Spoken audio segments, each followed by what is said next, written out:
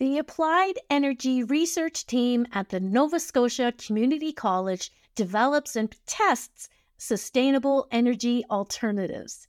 The team is led by Dr. Wayne Groszko. They test better methods of collecting and analyzing big data related to energy use. Let's see what he has to say about solar energy, new discoveries, and bidirectional charging.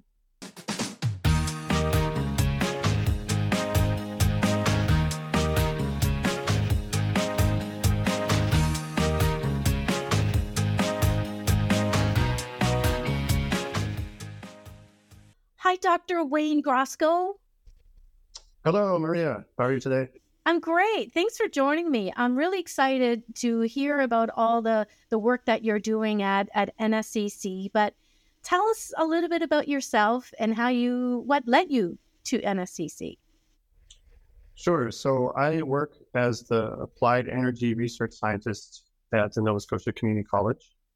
So I manage a team of research associates, and we do practical research and development projects with local companies mostly and communities on renewable energy, sustainable energy, energy storage, things to do with the transition to decarbonized energy.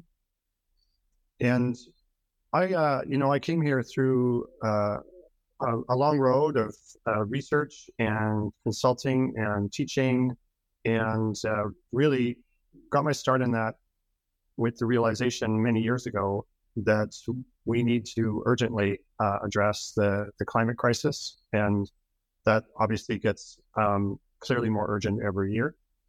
So that's what inspired me to get into the renewable energy field. What projects are you and your team working on right now? We're working on a few.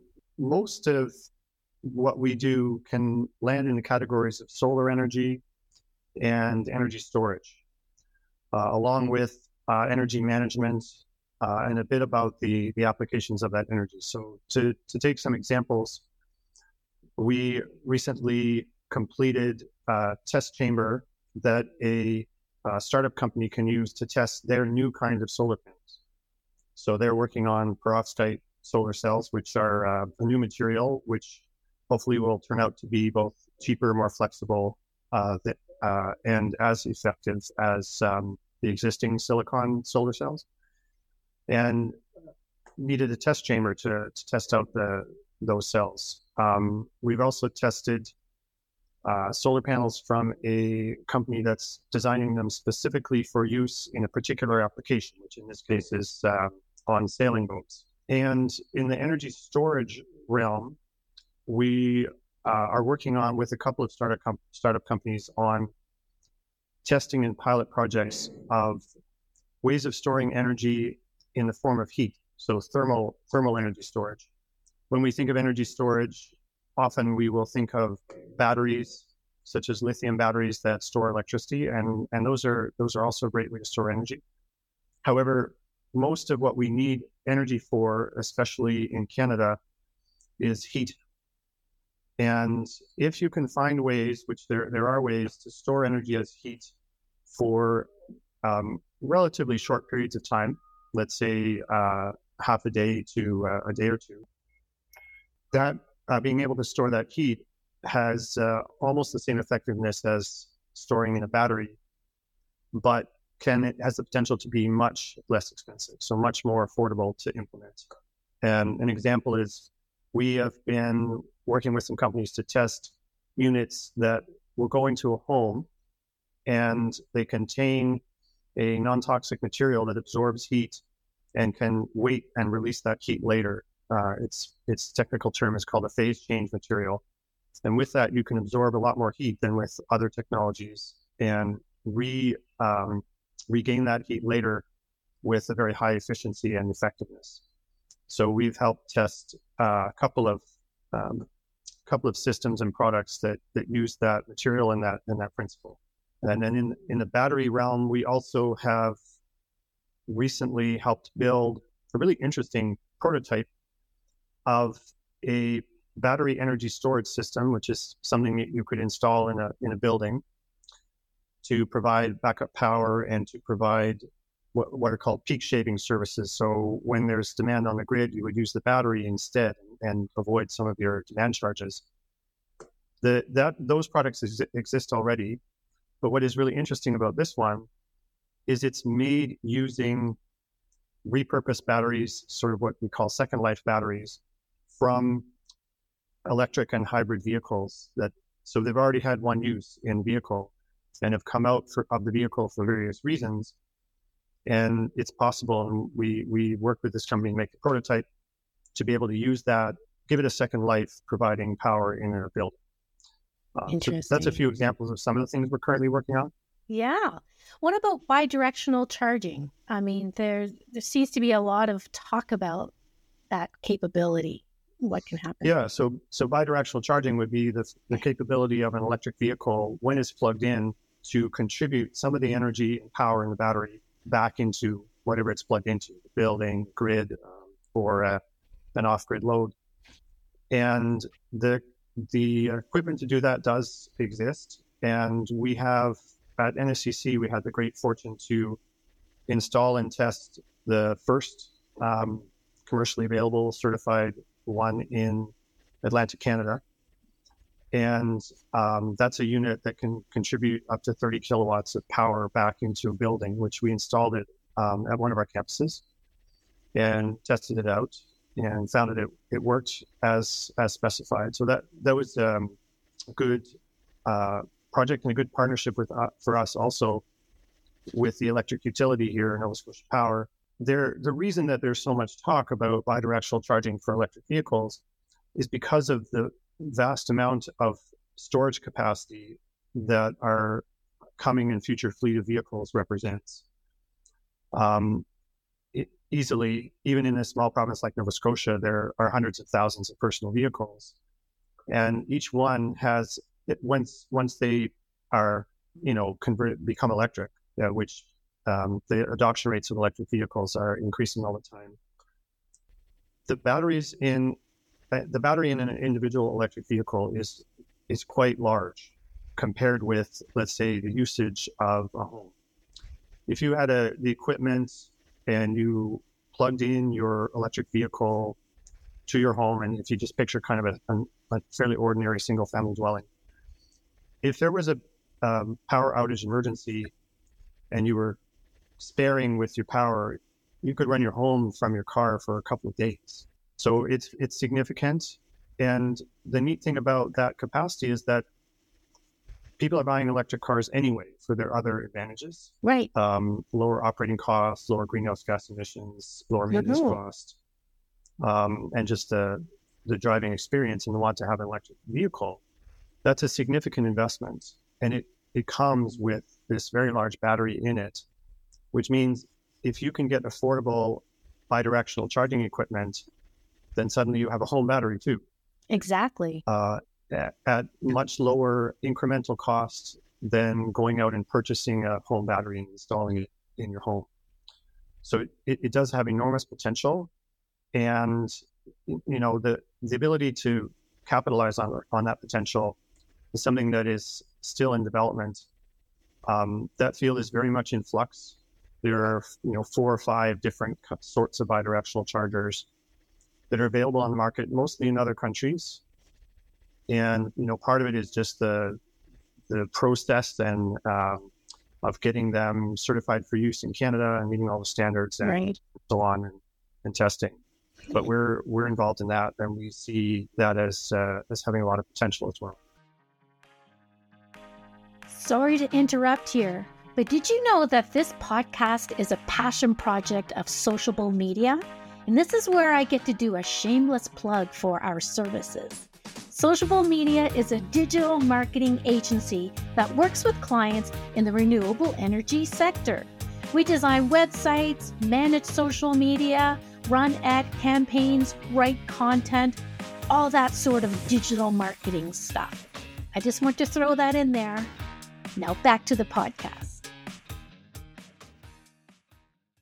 One of your research projects involved seawater and something to do with how you could use less energy by extracting the seawater. Or tell me a little bit more about that. Oh, that's a really fun project. So that's OK Sea Salt, which is a local salt producer. So they produce sea salt here in Nova Scotia. And the way they do that is the way that sea salt has been produced as a time-honored tradition for millennia. Mm-hmm. They go and gather seawater, and they evaporate the water until the salt is gone. Or, sorry, the salt is there, the water is gone. So Right. you harvest the salt. So that process typically starts by putting the water out in a covered kind of like cold frame so that the sun can naturally help it evaporate. And that works, but it takes quite a long time, especially in the climate of Nova Scotia and in winter. There's just not enough sun to make that evaporate the water quickly enough for the amount of production that's needed. And so then if you move to essentially using purchased energy, such as electricity, then you're evaporating the water, you're boiling it off. It uses tremendous amounts of energy to do that. The heat capacity, the capacity of boiling water is really large. So our project involved testing out or trying out some different ways to try to reduce that energy. And we came up with 3 different ways that could potentially be reduced. One was adding more solar heat into the essentially the evaporation box by using a solar water heater. So it's a fairly simple solution. And another one was what's called a heat pump vacuum extractor. So if you apply a vacuum if you place the water under vacuum, then it'll evaporate more quickly at a lower temperature. So it essentially reduces the boiling temperature and therefore reduces it to low enough temperature that you can put the heat in with a heat pump, which in principle should be more efficient. So we tested some equipment. We still have some ways to go in terms of the equipment was really kind of a rough prototype, and it needs refinement before it will actually be more efficient than what they're currently doing now, which is boiling off the water using normal electric stoves.